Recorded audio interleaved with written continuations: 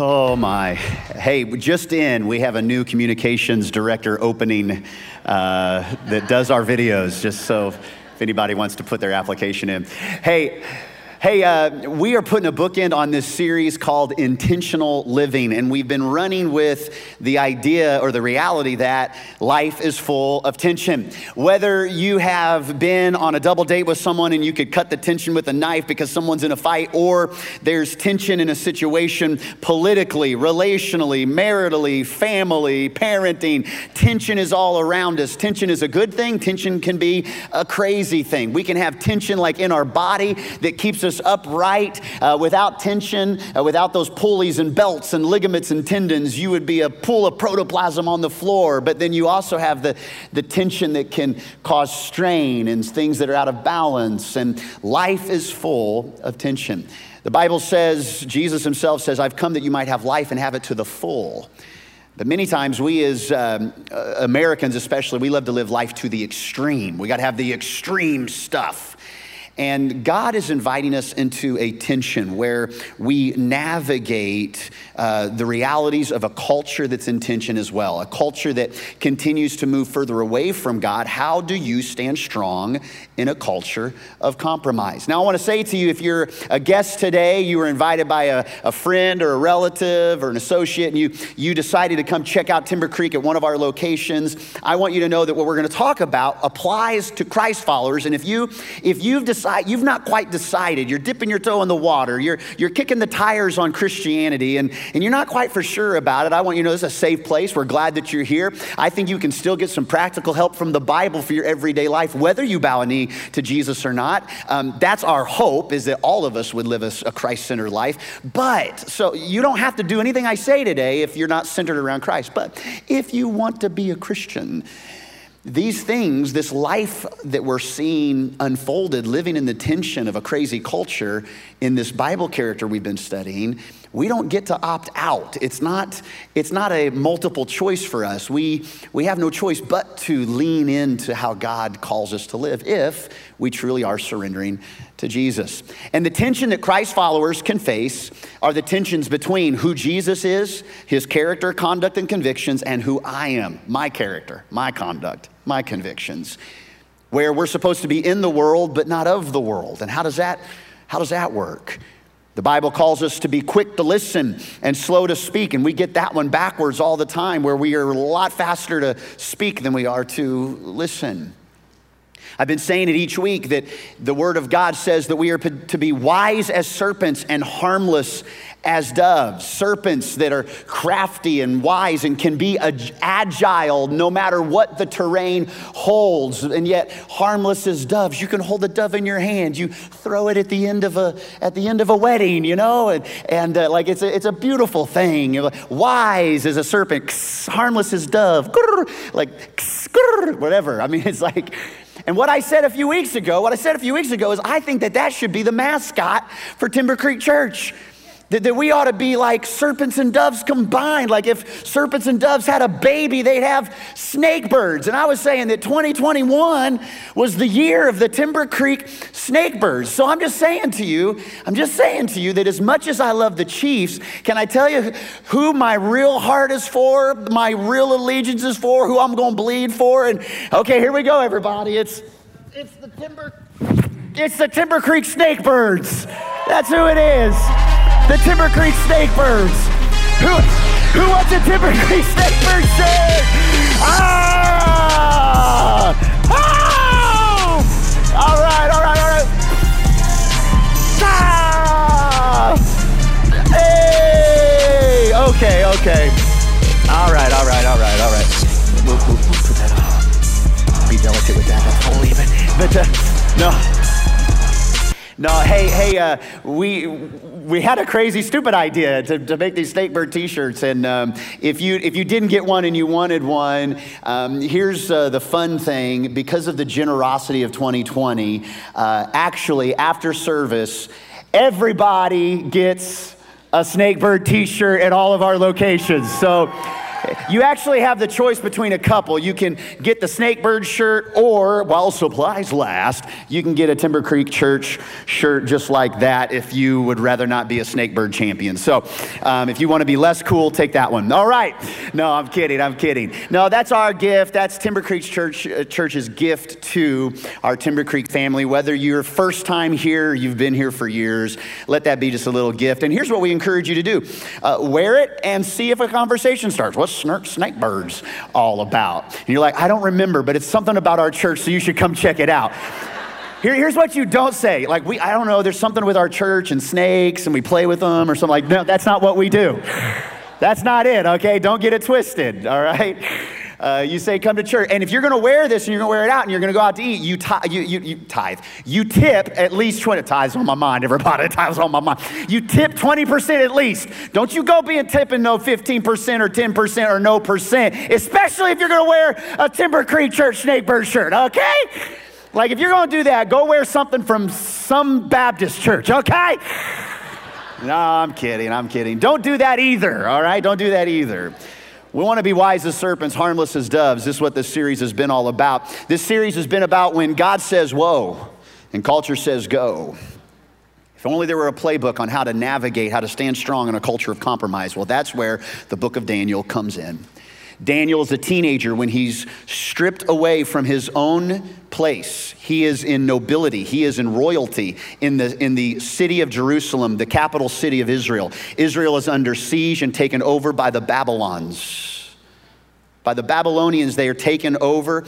Daniel, as 16 years old, is placed in chains. He has to walk 700 miles to the Babylonian Empire. He is castrated, becomes a eunuch. His life looks completely different. He's forced to serve in the house of Nebuchadnezzar. He is in a place where his God is defiled. He's in a place where he is forced to need to learn the language of a different culture, to read the literature of a different culture. He's been placed in the heat in order to bow down in front of a different culture. And even though his culture says bow, he stands firm. Even though he's stripped away from what his comfort zone would be, he's able to live in this tension of life. And so as we wrap up this series today, we want to talk about learning from a life above reproach. If anybody had an excuse to cross his arms, if anybody had an excuse to kind of say, thanks a lot, God.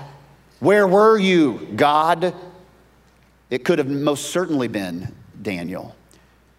But he's still lived a life above reproach, even though his life didn't quite turn out the way he would have written it as a teenager. Here's a few thoughts. We're gonna drink from the fire hose today. Trying to fit this sermon into today is like trying to fit a rhino into a shoebox, but we're gonna try it anyway, all right? Here we go. We're gonna jump, we're gonna run, take your worship guide or the Timber Creek Church app. We're gonna fill in 7,422 blanks today. But here's what I'm hoping you'll do with the information you get, that it wouldn't just be information, but it would be application, that you would apply the truth of God's word. Don't just be a hearer, be a doer. Let's be doers of God's word. Those that hear the word are like someone who builds a house on sand. Rain comes down because it's going to come down, and that house doesn't stay. That house gets swept away. But someone who hears and does the word has a stronger foundation, especially in a culture that wants to rain on your beliefs all the time. You've got to be strong. Learning from a life above reproach, let's start with this. Write it down. God never intends me to stay where I started. We see that in Daniel's life. Starting as a teenager, he grows in stature, he grows in wisdom, he grows in authority, he grows in prominence, he grows in influence. Do not waste your influence with people because you just want to put that last post on, that post on Facebook. Don't lose your influence just because you want to get the last word in edgewise. Daniel leverages his influence. He doesn't lose his influence. And we get to the 6th chapter which is the book of Daniel is divided into two sections, a historical section and then a prophetic section. The historical of what happened, and then the prophetic section from chapter 7 and on is more about what's going to happen in the future. And God gives Daniel some dreams and some visions of what the future looks like. When we have time a little bit later in this year, we may go through some of that. I don't know. We're praying about what that looks like, to go through some of what the prophecies would look like for the end. But right now, as we end this particular series on the historical piece of Daniel, we go to chapter 6 and we read, "It pleased Darius, the new king," he had just become the new king. There had been several kings underneath Daniel already that had lived. And he was going to appoint 120 governors, satraps, to rule throughout the kingdom, with 3 administrators over them, one of whom was Daniel. Daniel isn't a Persian. Daniel isn't a Babylonian. Daniel isn't a Mede. Daniel is a Jew. He's been a slave. That's all he's been, and yet he has such favor, he is going to be one of the top 3 in the entire kingdom. One of the 3 top administrators. Now, Daniel so distinguished himself. Notice this. It isn't God alone. Daniel distinguished himself. It was the God he served, but Daniel showed up to work on time. Daniel handed stuff in on time. Daniel led with clarity and purpose and mission and vision. Daniel was a strategic thinker. Daniel was a listener. Daniel was an advocate. Daniel was an influencer. And he so distinguished himself among the administrators and the satraps by his what qualities? Come on, Lufkin, come on, Nacogdoches, by his what? Exceptional. I don't mean like he's winning a trophy because everybody else is winning a trophy. No, he beat out that other kindergartner. He won the trophy. He had exceptional qualities, and so much to the point where he wasn't even going to be one of the 3. The king had planned to set him over the whole kingdom. The Apostle Paul in 2 Corinthians 5 says, "You and I are Christ's ambassadors," that we represent a kingdom in a kingdom. An ambassador will represent another king and kingdom and step onto new soil, yet they are still representative of the kingdom that isn't the kingdom they're in, but it is the kingdom that they're loyal to. You are Christ's ambassadors. You're living in 2 kingdoms. You live with his will be done on earth as it is in heaven. His kingdom come, his will be done, as you live in the middle of this Babylon. And Daniel excelled. Write it down. I can excel no matter who's in charge. I can excel no matter who's in charge. Did you notice that Babylon went through a governmental change? Did you know that Daniel, he's 80 years old by now? And this is going to be the story of the lion's den. Don't think of some kind of, fit, muscular, 32-year-old Daniel. He's in his 80s. He's in his 80s and he's about ready to be thrown into the lion's den. But I want you to know that from being a teenager to being in his 80s, he goes through 4 governmental changes. The first one is when he is in Jerusalem in nobility and he's stripped away from that as the kingdom topples. That's 1. The second kingdom is in Nebuchadnezzar and his son Belshazzar. That's 2. Then Darius is 3 and then Cyrus is 4. He lives through 4 governmental changes and he excels anyway. And it has been shocking to me how much people have placed all of their hope and trust in a governmental change in these United States, or lack thereof, or a new thing, or wish we had the old thing, or let's check the old thing again. Like we have been so sucked into putting our hope and our trust and our faith in the middle of a governmental change. And I want you to know it don't matter who's in charge, because Jesus is in charge of who's in charge. Jesus is in charge. That is good. That is good. That is good. All right. So Daniel goes through all this and he excels. He's even in the government that would go against his own character, yet he excels and he's a voice in the middle of the craziness that is his culture. Why? Why is he in the middle of a culture that's crazy? Couldn't Daniel just have said, I'm gonna pray for y'all. I'm gonna pray for y'all. You step over into the corner and do his own thing and just be kind of a keyboard warrior. The truth is, God's hope for the culture around me is me. God, I'm waiting for you to show up and show out. You know, many times the way God wants to show up and show out is by you having to distinguish yourself with exceptional qualities that would honor God. That's one of the greatest ways he shows up and shows out. One of the greatest ways he is the hands and feet, that his hands and his feet do his work is through you being the hands, the feet of Jesus. God's hope for the culture around me is me. Oh God, I wish you'd do something in our offices, our people that I work with. Oh, drive me crazy. God's hope for the crazy cray culture in your business. The hope for your culture is you. For you to be solid, to be faithful, to distinguish yourself and trust God through the process. Now, when you stand up and you stand out and you distinguish yourself with exceptional qualities, can I say that there are some people that are going to be, like, jelly. And I don't mean peanut butter and jelly, I mean jealous. That's what the kids say these days. No, I don't know. I'm going to spill the tea. And I'm not talking about sweet tea. I guess T stands for truth. I'm going to spill some tea. The deal is, when you stand up for what is right, not everybody lifts you on their shoulders and says, yay! In fact, get ready to make some enemies. Get ready for people to come against you. You just want to do what's right. Many times, doing what's right and going against the grain of culture won't have people say, man, how do we know the God you serve? They may want to throw you in a pit too. So instead of trying to deny that, we have to be able to lean into it, and we can't do that on our own strength. It's why we've got to have Jesus in the center of it all.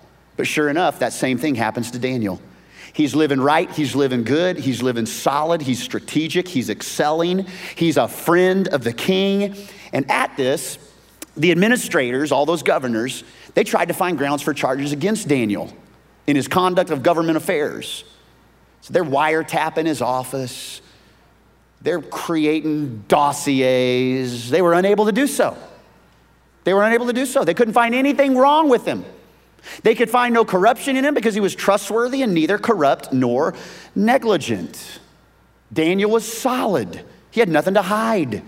So finally, these men said, look, we're never going to find any basis for charges against this man.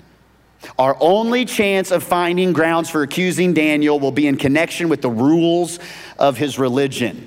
We got to figure out how to make it against the law for him to love his God so much. I mean, that's how far the government was willing to go when it came to Daniel. So the administrators and the high officers went to the king and said, long live King Darius. We are all in agreement. Now, can I just pause and just say something to you? I hear this in the church quite a bit. Like when someone ever has something negative to say, almost always, if someone has anything negative to say to me, almost always they don't come and say, I personally have been feeling this. I haven't talked to anybody else. Usually what they say is, I have several people have come to me and we're all kind of in agreement that this. I said, well, who are they? Well, I'd rather not say. That's when I just, in my mind, I just write the words 666 Antichrist. No, I'm kidding. I just rather not say. I just say, okay, well then don't use them. Let's talk about you and me, because I don't read unsigned letters, and I don't listen to unsolicited advice from people who will remain nameless. If you want to talk, we'll talk. But here's what people can do simply to elevate their own feelings. They love to push and say, everybody's doing it. We're all in this together, right? There's unity in those numbers, we think. And I think they're doing that with the king right now, because it's not 120 people that have come to the king here. We're all in agreement that the king should make a law that will be strictly enforced, king. And he's like, okay, speak on. Here's what we want you to do. Give orders that for the next 30 days, not 60, not 90, not 7, 30 days, that's it, a month. Give orders for the next 30 days, any person who prays to anyone, divine or human, except to you, your majesty, except to you, because you're the kingy wingy. Now, what are they doing? They are appealing to his humanity and his pride. What king doesn't want the absolute submission of their people? You deserve it, don't you? And they appeal, they cater to that evil in all of us, pride. Except to you, your majesty, and if they don't do it, they'll be thrown into the den of lions. And here's what you got to do. They already had the papers worked up. Just sign this law so it cannot be changed. Because there was a law in effect with the Medes and the Persians that if the king signed a law into act, it could not be changed. Even the king couldn't say, I changed my mind. What that caused is it was supposed to cause deliberation and to slow down and to think about this before you act. Like take some time and consider the ramifications. Oh, wouldn't it be great if this country did the same thing? But it's like, slow it down. Slow it down. But because it appealed to his pride, he didn't quite think it through. So the king signed the law. He signed the law. So what happens in an hour's time is Daniel goes from being on the top of Darius' list of exceptional leaders to the FBI's most wanted in an hour's time. Because once this law is issued, it means Daniel no longer is going to be able to stay true to the God that sustained him for the last 65 years. All of a sudden now, Daniel has a new pressure. It's not a new pressure to those living for God in Babylon. About 40 years earlier, or 50 years earlier, Shadrach, Meshach, and Abednego were forced into this same pressure cooker when everybody said bow, and they didn't bow. And they trusted God in the middle of it. And now Daniel is going to be faced with the same thing. What's interesting is that Shadrach, Meshach, and Abednego, when they faced the fiery furnace, Daniel was not in the story. And now Daniel is about ready to face not a furnace, but a fierce lion's den. And Shadrach, Meshach, and Abednego are not in the story. There are times where you're going to have to stand alone and know that when you stand alone, you're still standing with someone who is God. God is faithful to stand with you when you feel like you're alone. You're never alone. You're never standing alone, no matter what. Now, how do we learn from a life under pressure? Okay? How do we learn from a life under pressure? Here's where we go. Daniel chapter 6. Now, when Daniel learned that the decree had been published, he responds. So it's nailed to all the doors. It's sent out through CNN and TMZ. The paparazzi's all around hearing about this new law that the king has published. What does Daniel do in the middle of this crazy decree that he can no longer pray to his God? Here's some options, and you and I could follow these same options. He could do this. He could accept the law and fake pray to the king for 30 days. We know he doesn't really mean it. So he crosses his toes inside his shoes and he crosses his fingers and he's like, I surrender all to you, king. But he's winking at God over here. That's not true. God, you know my heart. Wink, wink, nudge, nudge, say no more, say no more. Accept the law and fake pray to the king for 30 days. You know what else Daniel could do? He may not like it and say, hey, I'm going to publicly protest with picket signs, No way, we won't pray. No way, we won't pray. He could publicly protest. You know what else he could do? He could appeal privately to the king, but that's not going to work. He can't picket because this isn't a democracy. This is a dictatorship. Oh, you want to picket? No way, we won't pray. Arrow through the throat. He could appeal privately to the king, but it's not going to do no good because the Medes and the Persians had the law, and the king himself can't change the decree that he hastily signed because of his pride. Hey, here's another one that you could do. You just stop praying for 30 days. It's only less than 10% of the year.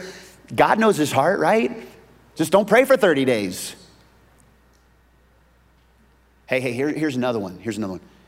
Keep praying, but just do it in secret. Keep praying, but do it in secret. Can I tell you that this is what culture would love for you? Now, on the flip side of this, it doesn't mean that you're supposed to go into your work on Monday. In the name of the Father, Son, and the Holy Spirit. Ha ha ha. Where are the TPS reports? You don't have to be stupid. Can I just tell you, by the way, Christians don't have to be weird. They don't. You don't have to be weird and be a Christian. You can be normal and be a Christian. You can. But there are a lot of weird Christians out there. Weird, doing weird stuff, saying weird things, being goofy. Stop it. Stop. Right? Do that in secret. Be weird in secret.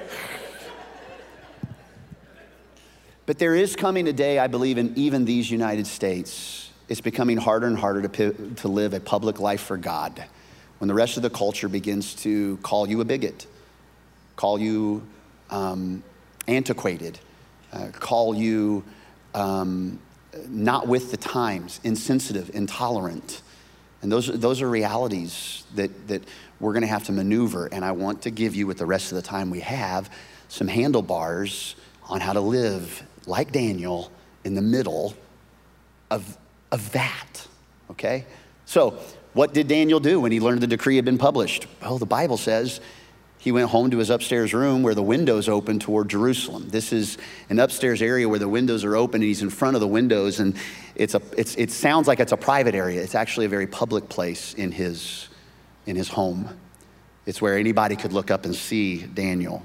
Number one, he's not just a poor peasant. He is one of the key leaders. So his place, his home, is going to be a more prominent home in this area.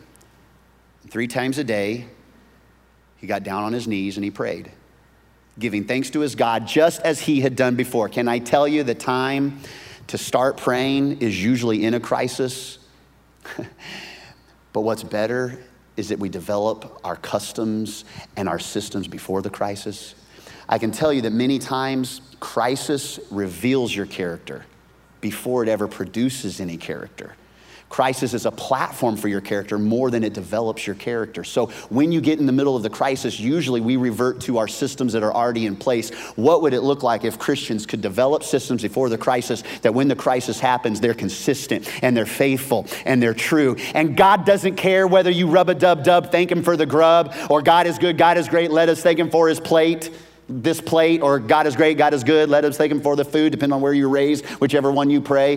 Do you know God is not like, oh, you didn't pray over your food today. There's a system in place when you pray over your food, breakfast, lunch, and dinner. There's a system in place that is not really just about saying thank you for this food and the hands that prepared it and nourished this food to our bodies and our bodies to your service, amen. Because that can just become just jumbo mumbo, nothing. It doesn't mean a thing. It doesn't mean anything. But what was his custom is that he would take time out of his day. So what seems to be a good natural marriage between eating a few times a day could be a marriage of praying a few times a day. And just taking a moment that before you eat, you pause and say, God, you are good. And I remember what you've done.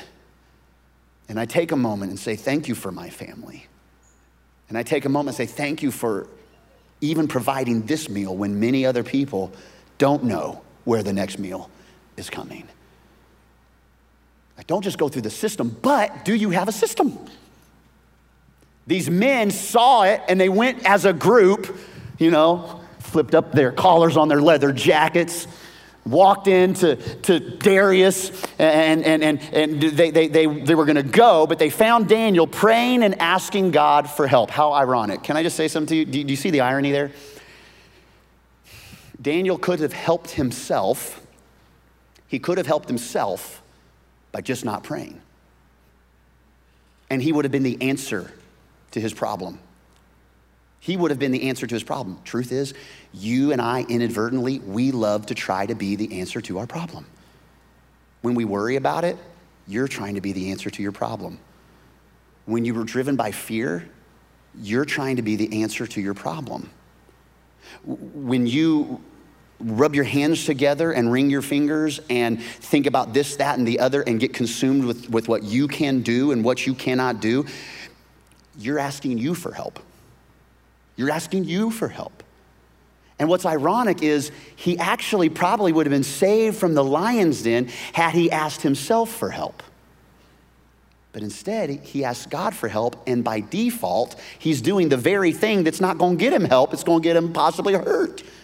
He was so convinced of the sovereignty and goodness and bigness of God that he was willing to do the very thing that he was asking help to be freed from, because he had to go to God for it. Do you know that you and I respond in pressure a lot of different ways? When the heat is turned up, when there's a fear that goes on, we respond to pressure. It's not in your notes, but write them down quickly. Here's how we respond, usually three different ways. You know one thing we do? We panic! We panic! 2003, middle of the night on 2249 South Prescott Drive, Wichita, Kansas. My wife shakes me awake at 3 a.m. There's somebody in the house. There's somebody in the house. Yes, Janet does sound like Satan in the middle of the night. There's somebody in the house. There's somebody in the house, babe. Do something. Okay. Like I'm half asleep. I'm getting up. I'm looking for a bat, some nunchucks. I was into Ninja Turtles at the time. Don't judge. I can't see, it's pitch black in our room. I just grabbed something off the nightstand, just something that's hard and solid, and I put it in my hand, and I open the door, and I start walking through the hallway, and Janet's behind me. You know, it's like I can hear the music. So, dun, dun, dun, dun, dun, dun, dun, dun, dun. And she, genius, flips on the light in the hallway. I'm like, what are you doing? You're like, we got to sneak up on these guys. And she flips on the light, and she sees that in my hand, I'm not holding the bat. I'm not holding gold knuckles. I've got a bottle of perfume in my hand. It's all I could find. And her loving words as a spouse who woke me up in the middle of the night on a false alarm, I might add, is like, what are you going to do, make them smell good to death? I said, maybe they're allergic, you know. Here, I just panicked. I just grabbed whatever. When you panic in a high-pressure situation, here's what we do. We just do something. And many times we end up doing the wrong thing. We say the wrong thing. We act in the wrong way. When we panic, we say, oh, why did I say it that way? Because out of a moment, we just do something, and many times we regret those things we do in a moment of panic. Another way we respond to pressure is we become paralyzed. So instead of just doing something, we tend to just do no thing. We just don't do anything. And we get paralysis of analysis when we panic. We can panic, we can get paralyzed, or we can do the Daniel thing. We can pray. And you know what prayer is? Prayer is the trust thing. Prayer is the lean not on your own understanding thing. Prayer is also the humble thing, because it's not what you could do, it's what he can do through you, and who he is, and not what you are, and not who you are. It's who he is. And we do that humble thing, and we trust in a sovereign God. So write these down. Prayer is the key remedy for panic and paralysis. If you are stuck and you don't know what to do, or if you've done a bunch of things that you wish you wouldn't have done, prayer is the remedy for panic and paralysis in a high-pressure situation. Why pray, though? I mean, if God's just kind of going to move and he's sovereign, why do we even pray? Because God is all about relationship. He doesn't move. You don't activate him like he's a slot machine in Vegas when you pray. Prayer is showing him that you are serious about relationship, that you're serious about connecting with him, that he's not your good luck charm around your neck that you hold on to and just think. He's true, and he's real, and he's sovereign, and he's almighty, and he's powerful, and he's awesome, and he listens to you. And prayer is doubling down that he is who he says he is, and you can have relationship with him. Number 2, my character will only be as strong as my prayer life. Daniel, because he was consistent in prayer, he was becoming more and more like God in that culture that was becoming more and more ungodly. Your character develops in prayer. Prayer is the key of what you should do and who you should become, because it's God shining the searchlight of his word and his life on your heart. It's revealing things to you. It's humbling yourself and lifting him up. Your character will only be as strong. So if the decree was put in America that if you're guilty of prayer, would you be guilty? If the same issue was decreed, would you be found guilty? Putting God first? Or would panic rule? Would paralysis rule? And what we can see in the life of Daniel is prayer is less about changing my future and more about preparing me for my future. See, this is something that people can get twisted. When they pray and circumstance doesn't change, they think, where was God? But I can tell you that before he's ever changing a circumstance, he wants to change your perspective. So it's not so much about God kill the lions, it's God prepare me for whatever might come. Now, God, I would love to not deal with lions today, but I am preparing for what you have. I'm trusting you and I'm surrendering to you. It's more about preparing me for my future. So sure enough, those wise guys saw Daniel praying, and they said to the king, Daniel, who's one of the exiles from Judah, pays no attention to you, your majesty, or to the decree you put in writing. He still prays 3 times a day, that knucklehead, that idiot. That's all he's doing is praying 3 times a day. Oh, so mad at you. Now, when the king heard this, though, he was greatly stressed out. He was determined to rescue Daniel and made every effort until sundown to save him, because he knew that he couldn't change the law. So he's trying to figure out, man, can I dress him up in a big trench coat and put him on the shoulders of somebody and kind of walk him out somewhere? Can I put him inside of a Trojan horse? Can I somehow change it up? No, what I meant to say was, like, is there any way? And the truth is, the wise guys, they come back to him and they say, remember, according to the law of Medes and Persians, no decree or edict that the king issues can be changed. And so the king gave the order. And they brought Daniel and they threw him into the lion's den.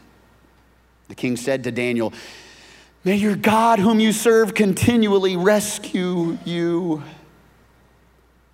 Can I just show you that Daniel didn't just talk about God, he really truly did serve him continually.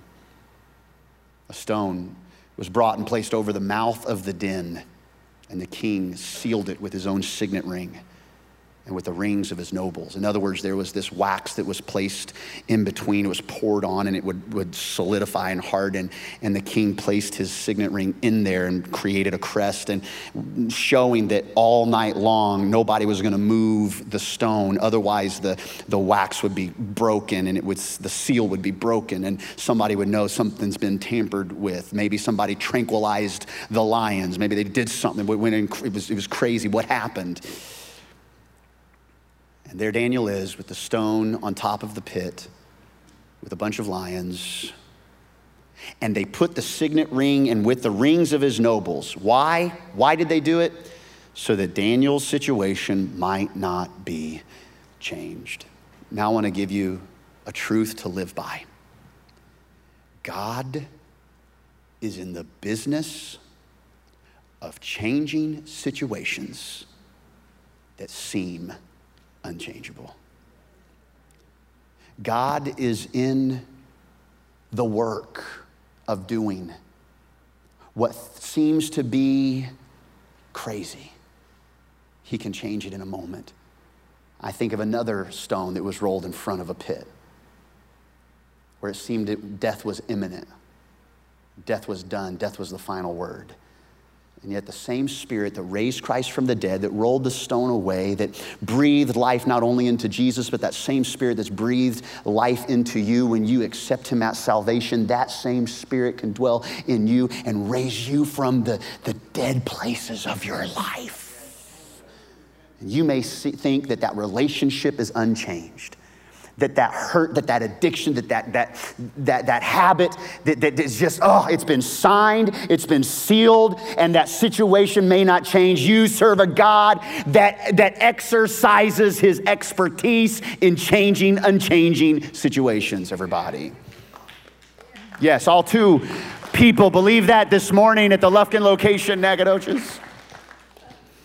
So So then the king returned to his palace, and he spent the night without eating, without any entertainment being brought to him. He could not sleep. What does this mean? Why is this in Scripture? Why is it showing what the king's evening was like? Because it shows us that even the king, he was so influenced by the life of Daniel. He was so impacted, not by a sermon Daniel preached, but by the life Daniel lived.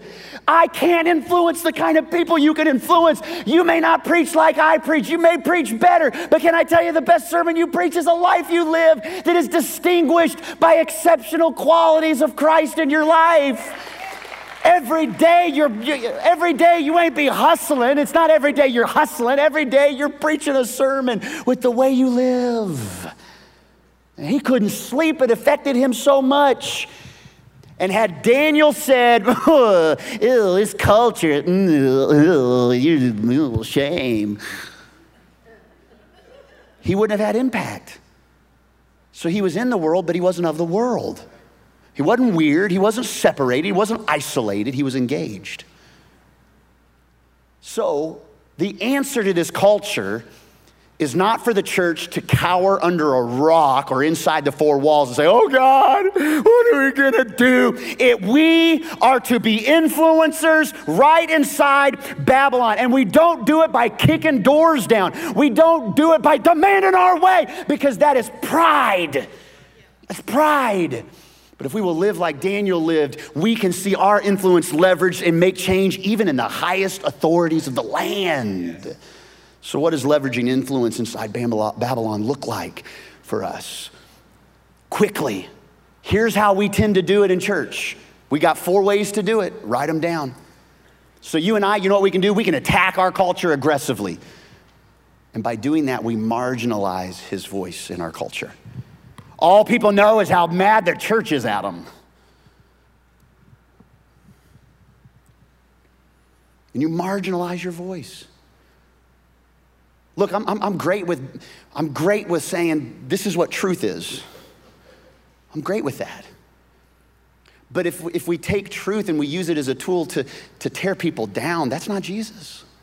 He's grace and truth. He's full of grace and truth. When the woman who's caught in the act of adultery is placed before him, he doesn't say, yes, you're wrong. Yes, you do. He leads with grace and truth.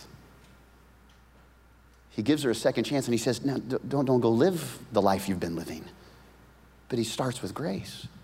We can attack culture aggressively, marginalize. You know what else we can do? We can retreat from culture.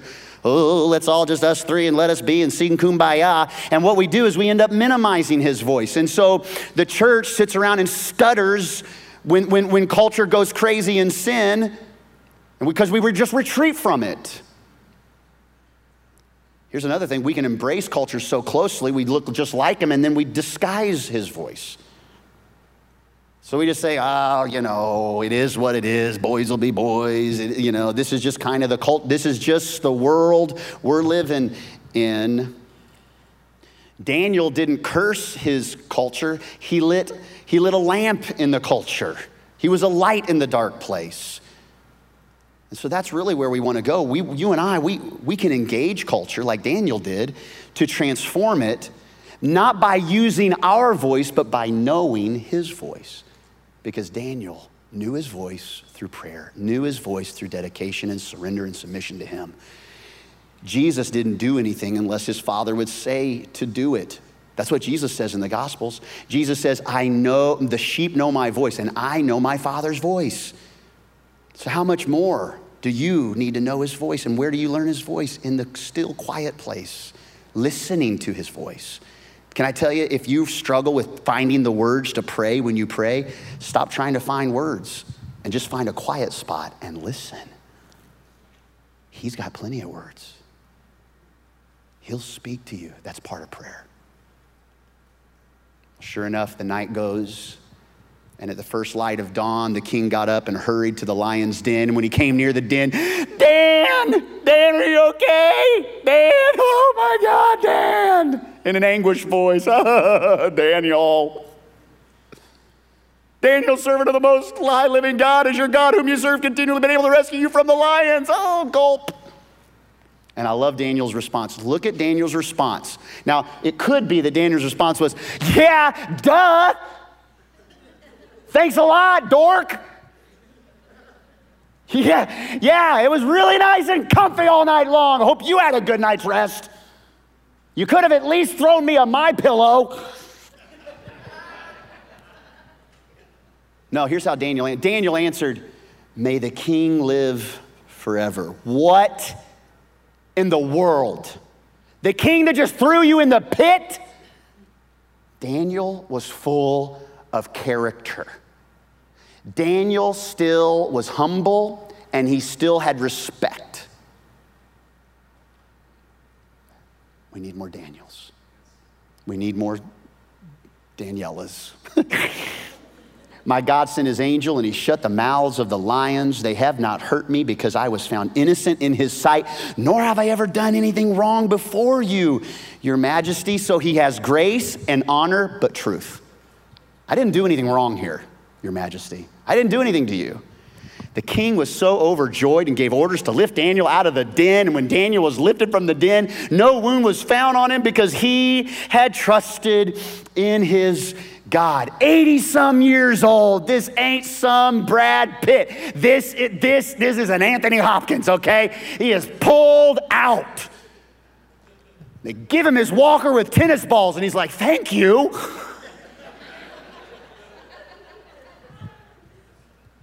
Then King Darius wrote to all the nations and peoples of every language in all the earth. Notice this comparison in Daniel chapter 3 when Nebuchadnezzar made a decree to everybody bow down and worship the false god statue. He said, a decree to every language and every people in the earth. Now we see a true transformation. May you prosper greatly. And I issue a decree that can't be changed. In every part of my kingdom, people must fear and reverence the God of Daniel. For he's the living God, and he endures forever. His kingdom will not be destroyed. His dominion will never end. He rescues and he saves. He performs signs and wonders in the heavens and on the earth. He has rescued Daniel from the power of the lions. And so Daniel prospered during the reign of Darius and the reign of Cyrus the Persian. He prospered no matter who was in charge, and he did not have to go lightly on his biblical, godly convictions in order to step with power and prominence and authority and exceptional qualities in a culture that had gone upside down in sin. And you don't have to do the same either. You don't have to negotiate your Christianity. You can stay strong. But do you know what you and I have to do as we wrap up today? You're gonna be shocked how quick we're gonna give you these last 7. The church loves to send missionaries overseas. I just want you to know, you are called to be missionaries right here. You know what missionaries do? Let me tell you what missionaries don't do, okay? Okay, this is how do you say it nicely? This is a dumb missionary. Let me tell you about a dumb missionary. Here's a dumb missionary. A dumb missionary would go overseas to a new culture, and they would say, hey, everybody, come listen to my message. Here's Stephen Curtis Chapman CDs. Y'all learn these music. When you're ready to have church, let's sing these and make sure you sing this. And see how I'm dressed? You ought to be dressing like me, because this is the way that Christians dress. So when you're ready to accept my music, and you're ready to accept my dress, and you're ready to, just have fun and laughing at how dumb the devil is, then you come on in to the First Tabernacle Believers tent. That's a dumb missionary trying to force upon a culture, their own culture of how they have found God. Let me tell you what a missionary really does. They go in and they make relationships, and they listen to their music, and actually they learn how they dress, and they eat what they eat. It's like, you eat the eye of the fish too?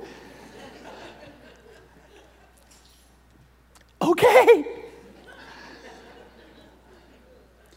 Like, they don't even talk to them about what they believe.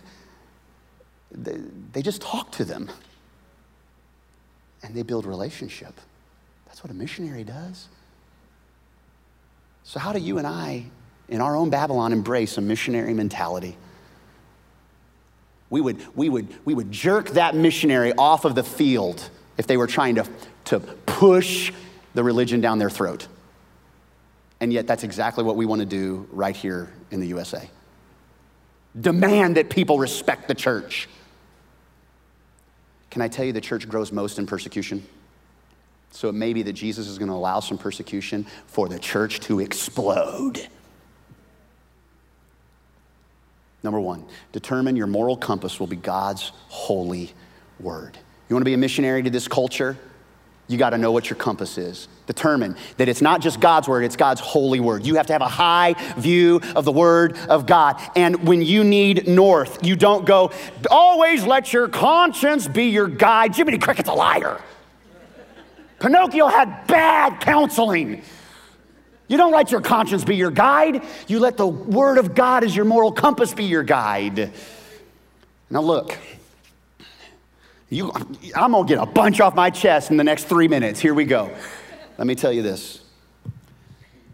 You have the potential to misunderstand what I'm about to say, so I hope you can receive it in the way it's intended to be said. From Genesis to Revelation, there are so many truths and good things in the Word of God. And can I tell you, it works. It works. When you follow the teachings of Jesus, it works. Can I also say that from Genesis to Revelation, there are some things in there I don't quite get. I don't quite understand it. Probably not going to be completely revealed until we're standing in front of God himself and he says, well, that's what I meant. And you're like, we thought you meant it this way. We thought you meant it that way.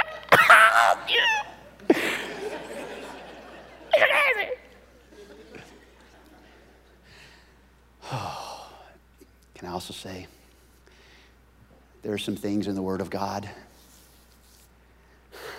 that if it were me, I may have wrote it different. Some stuff that makes me uncomfortable because it affects people I love. And man, it's hard to even sometimes agree with everything in the Bible. But I want to remind you and remind me. God isn't after you agreeing with him. He's after you trusting him. God doesn't so much care whether you agree with him. He cares whether you're willing to surrender to him. And he's good. And he's faithful, and he's full of grace and truth, but he's not after your agreeability. He's after your dependability. He's after you acknowledging his sovereignty in your life. And that's tough because sometimes my life does not reflect what God wants from my life. And when we're not in agreement, guess who needs to change? Me. So I got to determine, it's for me and my house, for me and my children, as long as they are arrows in my quiver, that our moral compass as a family, my moral compass as a husband, my moral compass as your pastor is going to be God's holy word. Number two, don't expect non-Christians to act like Jesus. And you know what? This happens in families too. We expect our kids to act like adults. Oh, I can't believe you messed up your room again. They're 4. Duh. Don't expect non-Christians to act like Jesus. So mad at people acting like the devil because they don't know God. Like mind your own beeswax.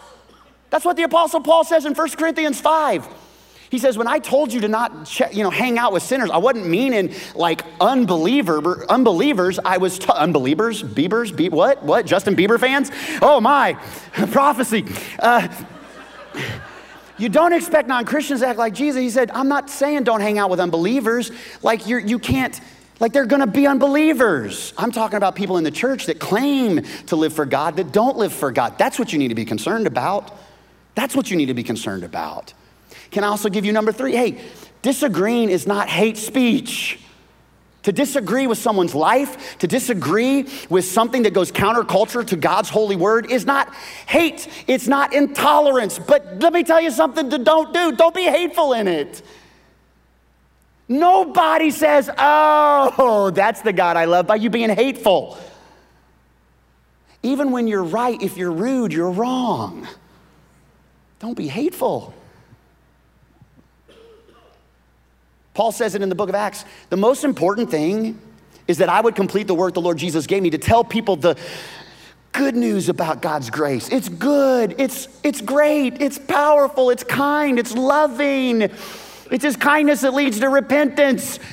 And people have built platforms on, number one, downing other churches. That's stupid. Don't listen to YouTubers that want to just criticize other churches. There's more important things than criticizing churches. We got lost people to reach. We got people to teach. We got people to build. Don't dive into the criticism that is rampant across there. Know the truth. Know the truth. But don't, people that build platforms on talking bad about other Christians, that's not a platform that I want to be ever a part of. And I don't think you should be a part of it either. In fact, I think you should be a part of number 4. Run the risk of loving too much rather than not at all. Oh man, love the sinner but hate the sin. Do you know God didn't even say that? Somebody else said that. God didn't say that. You know what God said? Love me with all your heart, mind, soul, and strength, and love people. Love your neighbor. Well, make sure you hate the sin because people need to know. They're like, I love you, but I hate what you're doing. As though your hatred towards what they do will finally make them say, oh. And I think sometimes we're afraid of standing true to our convictions. And so what we want to do is we feel awkward in confronting someone who's cheating on their spouse. Oh, I don't want to, I got to stand or there's a sin that's just obvious in their life. And you don't want to make them feel like you're just like totally in agreement and you're like in compliance. Guess what? It's not your job to figure out whether you're in compliance or not. It's your job to love people and risk loving too much. When I stand before God, everybody, I don't want God to say, why didn't you love more?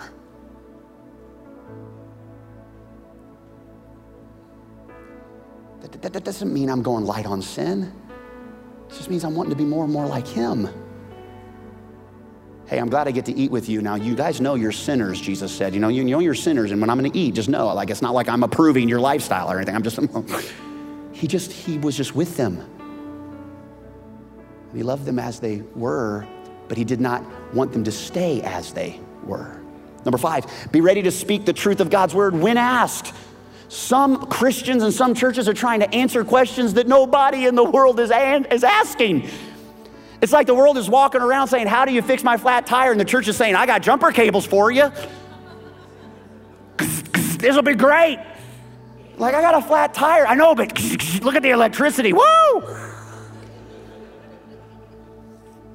Be ready to speak the truth of God's word when asked. Peter says it like this: worship Christ as the Lord of your life. If someone asks you about your hope, not about your rules, not about your regulations, not about all your systems, not about what you think about this, that, and the other of this kind of political spectrum, you can be engaged, you can debate, you can be all in on politics. Daniel was a politician. He was a politician, for crying out loud, in a crazy, corrupt government. But when you're asked about your hope as a believer, people ought to see hope in your life. Be ready to explain it, but how do you do it? Well, let me tell you something. It's one way or the highway. Get right or get left, turn or burn, baby. No, you do it in a gentle and respectful way. Here's what that sounds like.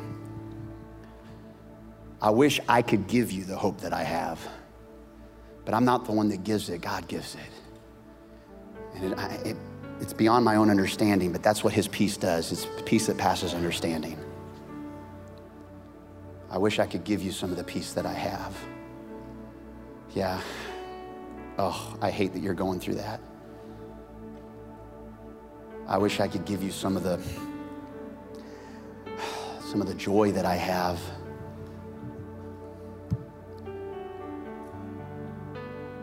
What is it? You know, I've tried to just stop leaning on my own understanding. I've been trying to acknowledge God in as much as I possibly can, and I'm not perfect, but that's what I'm trying to do. And if I can do that, look, anybody can do it. In fact, Peter goes on to say, hey, look, even if you get taken advantage of when you do it in a respectful and gentle way, somebody hijacks your Facebook post about how good God is and they start talking about God is dead or this is that, or yeah, well, what about God? Well, what about this? Or what about your God?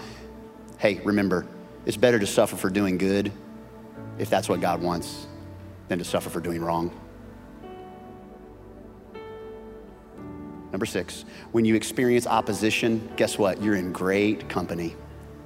You're in great company. Jesus says, remember what I taught you, that a servant isn't superior to his master. And since they persecuted me, guess what they're going to do? They're going to persecute you. Persecution's part of this beautiful Christian life. They will treat you this way because you are mine and they don't know the one who sent me. You know what Jesus is saying right there? The same thing he said on the cross, Father, forgive them. They don't know what they're doing. But guess what? You'll never be alone. He goes on to say, Jesus says, I'll send you the divine encourager from the very presence of my Father. If you're not feeling very encouraged by the culture of Babylon wherein you live, I want you to know there is the Spirit of the living God sent by God himself to encourage and comfort and counsel and mediate for you on your behalf. You're never alone. And then you know what you do in all this is you're a missionary, is you take on a missionary mentality in a culture that's upside down. Trust God to do his part. You don't save anybody. You don't change anybody's life. You plant, you water, and God transforms. God takes the caterpillar, turns it into a butterfly. God does the transformation, everybody. So here's what I'm inviting you into and what I'm inviting my family into. I got a senior and a 6th grader, and they're growing up in the middle of Babylon, and part of me wants to wrap them in bubble tape, but the word of God in me says, put them out there. I have put them in this culture for such a time as this. They're going to be Daniels when everybody else is cowering and everybody else is saying, whatever culture says, I'll bow to it. I want to raise some kids that are great deciders using the word of God as the moral compass for their life. I want to pastor a church full of Daniels that can love and respect and honor and be excellent and be crafty and creative and be strong and be full of grace and full of truth. I want that for your family. I want that for my family. I want that for my kids and my grandkids, so that the world, one by one, starting with my heart and my family and my community and my county and my state and my nation and my North America and my globe, that one by one people would truly see God is good and he's faithful and he endures and he's got more in store for you if you'll lean on him and not on you. And no matter what happens, even if they feed me to the lions, even if they turn up the heat of the fiery furnace, even if they try to strip away my identity, even if things are toppled and I don't get to grow up the way that I thought I was going to grow up, even if things look different, even if things are scary, even if things are uncertain, you can feed me to the lions, because I'm going to stand true to the one true God.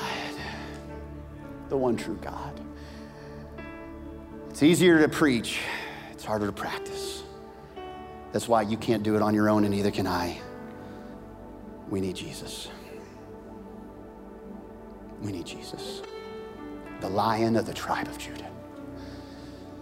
To close your eyes, Father, I pray over this group. I call forth Daniels. I call forth Daniels to be strong and yet love well. To be firm, yet be approachable. To be the best they can be in the culture, yet stand out for the one true God. With eyes closed and heads bowed, beyond being a Daniel, the one thing that God is calling you towards to be a son and daughter of him.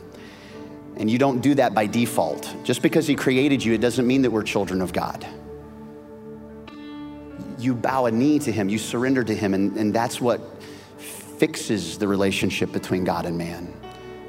And I want you to know he loves you today. And maybe you've drifted, or for the very first time, you need to say, Jesus, I surrender. I don't even know what it looks like to surrender to you, but I know I need you in the middle of my life. If that's you right where you are at one of our locations, you'd simply say, Jesus, be my guide. I surrender to you. Would you save me? You are who you say you are. You're perfect. You're sinless. The Son of God who died on a cross for me and rose again. And you give me power for living this life. And I want to take next steps with you. Thank you for giving me this moment to accept you as my Savior. And God, for everybody else in the room, may we stand strong and trust you. No matter what this world throws, you are faithful. We say it all in Jesus' name. Everybody said amen.